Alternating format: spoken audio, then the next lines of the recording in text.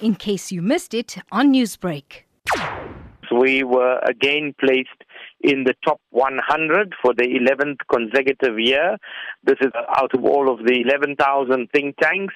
And this year we moved up from 35th place to 23rd place. So that was quite an improvement on our rankings. And this, puts us in the ranks of the top think tanks globally, with the Brookings Institute in the US, which is over 100 years old, with Chatham House in London, and with number one ranked institute this year, the Japanese Institute for International Affairs.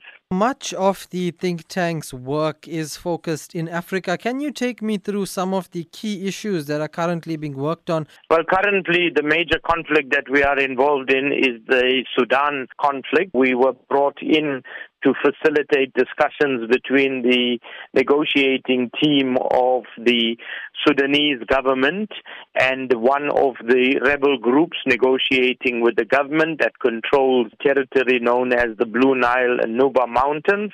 This is the Sudan People's Liberation Movement North. We traveled in October to Juba, South Sudan, where these talks were taking place. And we spent 5 days facilitating those discussions, and we then proceeded to Khartoum in Sudan, where we had meetings with the Prime Minister and the military. Talking about peace and security on the continent, how effective or how important would you say such think tanks are in evading massive onslaughts of violence, protest, and an independent society? One of the things that we are predicting post-COVID is that we will see a lot of social and political unrest, not just in Africa, but across the world. You already saw this in the United States. You saw this in Hong Kong and in other parts of the world.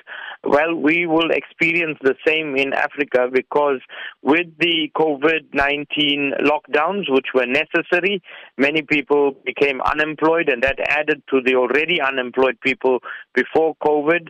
More people have become poor across the continent, and inequality has widened. All of these things are drivers of conflict and will drive social and political conflict. Organizations like Accord, think tanks, assist by providing early warning. So what we do is we research these events.